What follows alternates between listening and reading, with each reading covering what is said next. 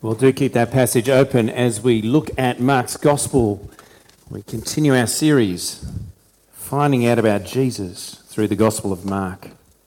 Let's pray before we look again at God's Word. Heavenly Father, we give you thanks. We thank you that in your mercy you speak to us, and that you speak to us of the Lord Jesus. We pray that as we look now at him again in your Word, that you would open our eyes that we may see him and what he asks of us.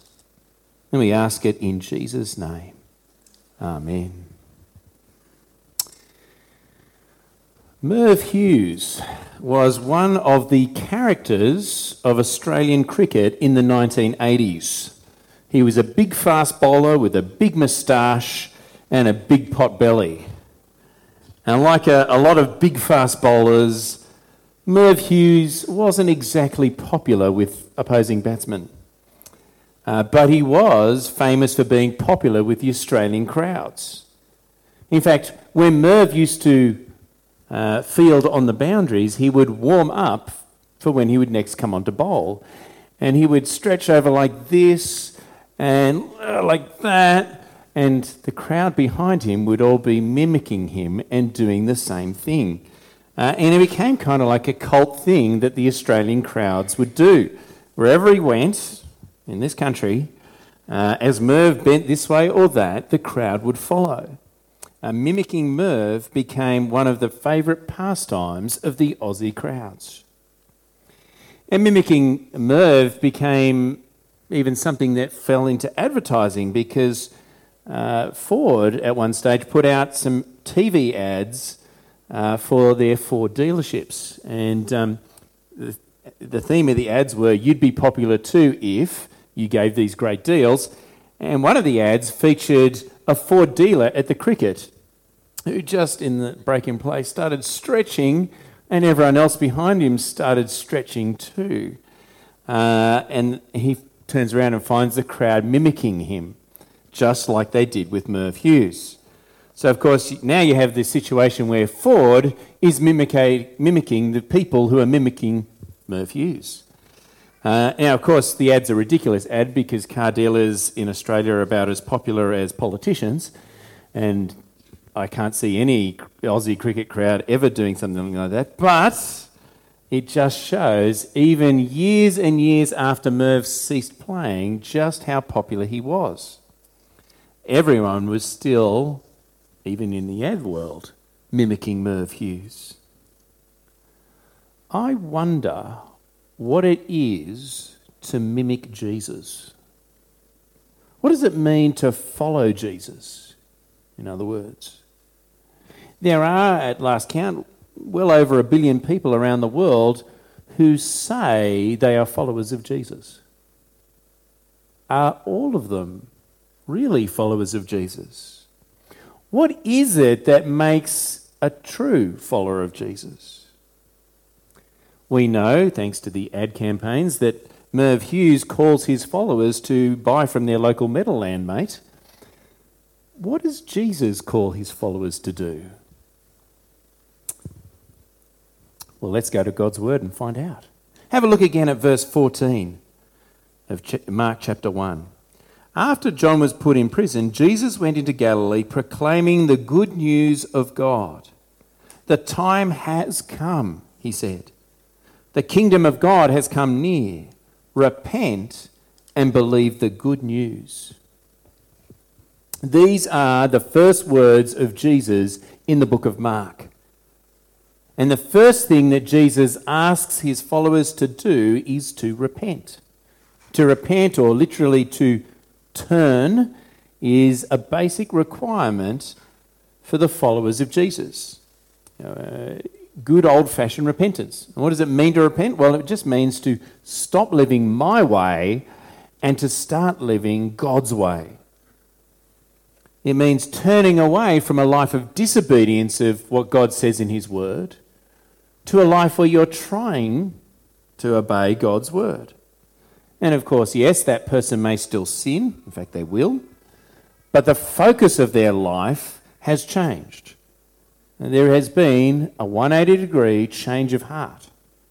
Now they want to live for God and live under his rule, as opposed to live in rebellion against God and live without reference to his rule. The second thing that Jesus requires of his followers is to believe the good news. The good news, or the gospel, if you want to put it that way, is the message that salvation is available through Jesus' death as a ransom for sin. And so the follower of Jesus trusts or believes in Jesus' death to save them from their sins, the consequence of their sin as well, God's just judgment. Jesus calls his followers to trust him and his death for their salvation. What does this mean? What does this look like? What's this trust like? Well, I want you to imagine for a moment that there is a man in a desert who comes across an old hand-worked water pump and a bottle of water. And the man will die of thirst if he doesn't drink. But there is a note attached to the old pump. And the note says, "Pour water down pump to operate." What's the man to do? He can drink the bottle of water and maybe make it back to civilization. Or he can trust the message about the pump and pour the water down it. What's the man to do? I wonder what you would do. Let's get interactive here. Who would drink the water? Put your hand up if you drink the water. Yeah, there's a couple of hands. Good, yep. Who would trust the message and pour the water down the pump? Okay. Everyone's looking to see what is the... And now I'm taking it the rest of you who didn't put your hands up are the people who would die of thirst before they make the decision. Yeah, someone's even owning that. Yeah, well done. Good work.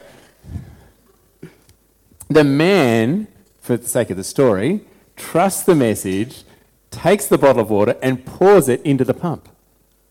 He entrusts his life to the message.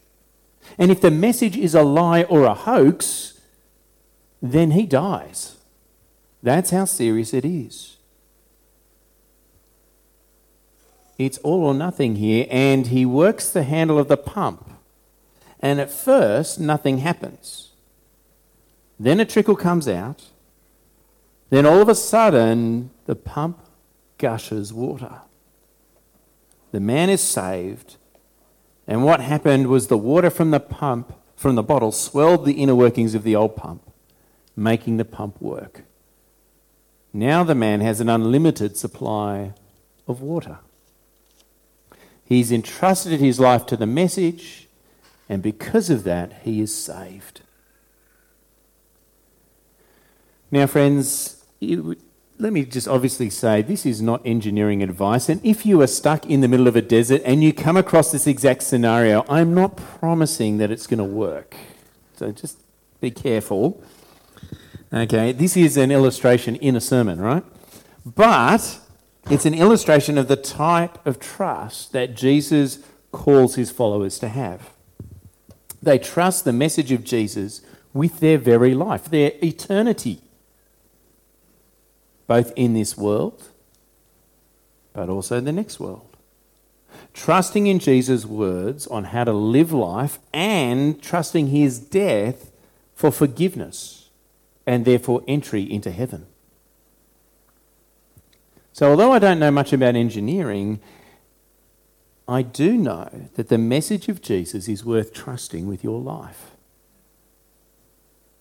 The second thing that Jesus requires of his followers is to believe the good news, to trust it with their lives. Now, those of you who are astute theological observers will possibly be asking yourself the question, wait a second, Mark 1:15 says that Jesus calls his followers to repent and believe the good news. But I thought we were saved by faith alone. I mean, isn't that what we had the Reformation about? How do we reconcile this passage in Mark with passages like Ephesians 2 verse 8. And if you're struggling to recall Ephesians 2 verse 8, it goes like this. For it is by grace you have been saved through faith, and this not from yourselves, it is the gift of God. We are saved, it says there, by grace through faith, which is God's gift. And that's consistent with the believing the good news part of Mark 1:15. But what about the repentance? That doesn't seem to fit, does it? But that's because we haven't finished what Paul was saying in Ephesians 2. Because there it says in verse 9, not by works, so that no one can boast. For we are God's handiwork, created in Christ Jesus to do good works, which God prepared in advance for us to do. So now it becomes clearer when we read the whole thing. Good works or repentance are a result of faith. Faith comes first, then good works or repentance. If you think about the man at the pump again, he trusted the message and then performed the action of pouring the water into the pump. Faith first, then his actions followed naturally. Romans 1:5 calls this the obedience that comes from faith. Faith first, then works follow naturally. Now just imagine for a moment that the man had, by the pump, read the message that said, pour water down pump to operate, and said, I believe it, and then drank the water. What does that tell us? Well, it tells us that he didn't really believe the message, even though he said he believed it. And that shows you another thing about the relationship between faith in Jesus and works. That is, as James 2:17 puts it, faith by itself, if it is not accompanied by action, is dead. That is, faith without works isn't really saving faith. Or it's the wrong kind of faith. For friends, what we do, or at least try to do, shows us what we really believe. Or if I flip it around the other way, what we believe will eventually show somehow in what we're trying to do.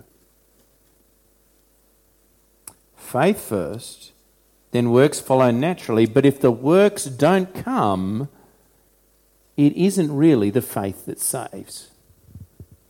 There was a wise man who once said, it is faith alone that saves, but the faith that saves is never alone. It always has good works following along behind it. So in Mark 1:15, when Jesus calls people to repent and believe the good news, he's looking for the whole deal. He's looking for the faith that leads to repentance, to a changed life.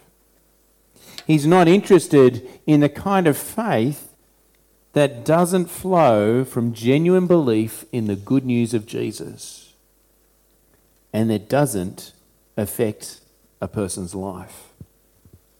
So Jesus calls on his followers to repent and believe. Trust in the gospel, the good news, and have that real change of life that flows from that trust.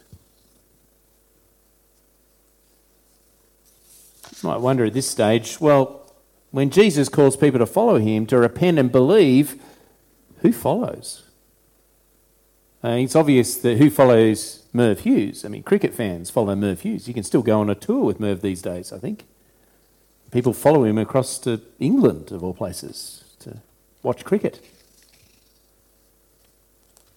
But who follows Jesus? Who hears his call and responds? Well, we see in the passage. Have a look at verse 16.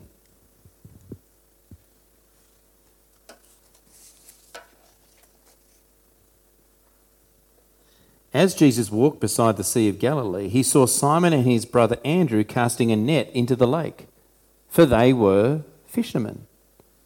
"Come, follow me," Jesus said, "and I will send you out to fish for people." At once they left their nets and followed him. When he had gone a little farther, he saw James, son of Zebedee, and his brother John in a boat preparing their nets. Without delay he called them, and they left their father Zebedee in the boat with the hired man and followed him. The first thing that you see when you read this passage is the kind of people who follow Jesus are really ordinary people. They're not rulers or the great, the super educated of their time. They are fishermen. Ordinary people are the kind of people that follow Jesus. People like you and me. And so, friends, when we read something like that, we ought not to be discouraged or worried when powerful and famous people fail to follow Jesus. We shouldn't fret when the fabulously wealthy or beautiful people, or those who have so many million followers on Instagram, ignore Jesus and have nothing to do with him.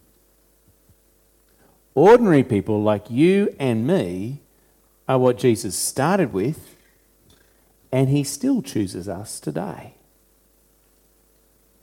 But there's another characteristic of those who follow Jesus, and this one's more critical. Those who follow Jesus are committed. If you look at verse 18, they left their nets. That's their job, their livelihood. They left what they live on. And in verse 20, they leave their father and their family business. And if you were to look at Levi in chapter 2, verse 14, which we read earlier, he leaves his lucrative job. It takes commitment to follow Jesus. Following him may well mean that you lose your job, or it may mean the family business, or it may mean even your family. It might not mean any of those things, but it could. It takes commitment to follow Jesus. There is always a price to pay for following Jesus. And the price is more than shopping at your local Meadowland mate. Those who follow Jesus know the cost, but they gladly pay it in order to follow him.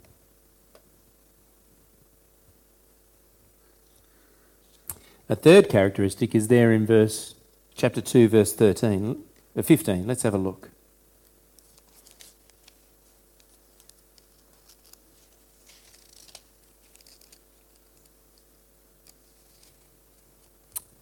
Rob, you'll be pleased to know that my thumbs aren't getting the page to turn either.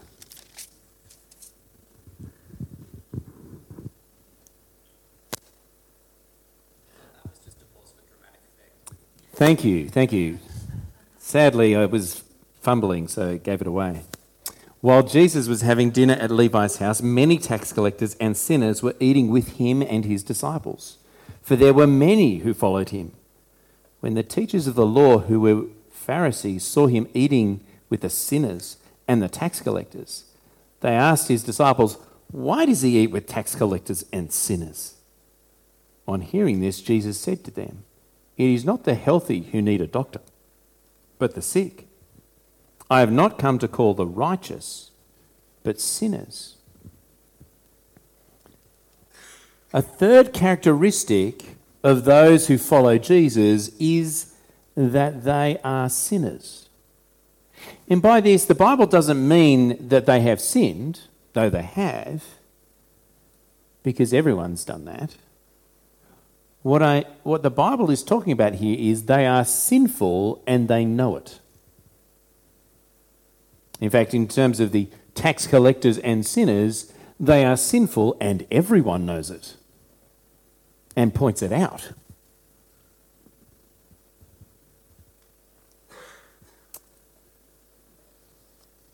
But friends, one of the characteristics of people who follow Jesus is they know they need a saviour. That they are sinful and that they need forgiveness of sins. And friends, let me tell you that one of the things you notice as a minister is the hardness of good people's hearts. It seems counterintuitive, doesn't it? But it's actually something you see again and again and again. The people who are hardest to talk to about Jesus are the good, decent people of society. Those who are honest and decent and hardworking are often the hardest to talk to about Jesus. Why? Because they don't think that they need a saviour. They think they're good. And like the Pharisees in these verses, they look at Jesus with the sinners and they're not impressed. In fact, sometimes they mock. Me? Repent? But I'm good. Look at all the money I've raised for charity. Or look at all the volunteer work I've done. Or look how I've cared for my family. That's the kind of things that you see people say. They don't follow Jesus because they don't think they need to follow Jesus. And the sad reality is that hell will be filled with many fine, upstanding citizens who have contributed greatly to their families and their societies.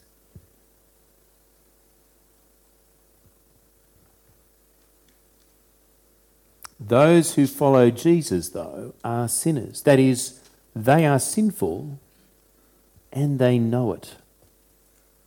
And so they accept the Saviour for them.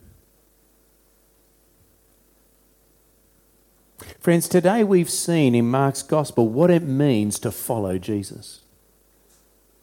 Jesus calls his followers to repent and believe the good news. And throughout history, ordinary people who know they're sinful have put their trust in Jesus and followed, whatever the cost. But like the man who trusted at the old pump in the desert, their faith is rewarded with life. Today, Jesus calls out to you. Come. Follow me. Have you followed Jesus? If you haven't, will you follow Jesus? For Jesus says to you in the words of Mark, come, follow me. What will you believe? And what will you do? Let's pray. Heavenly Father, we give you thanks. We thank you that you are a good and generous God, that you sent the Lord Jesus, who died on the cross to save us, to pay the penalty for our sin, so that we don't have to pay it. And we pray, Heavenly Father, that as Jesus calls us to come follow him, to repent and believe the good news, that we would all choose to say yes to Jesus. That all of us here or those listening online would say, yes, I do believe. And yes, please change me and rule me, Lord Jesus. And we ask this not just so that we might be saved and enjoy eternal life in heaven with you, but also so that the name of Jesus would be honoured by more and more people. And so we ask this in his name. Amen.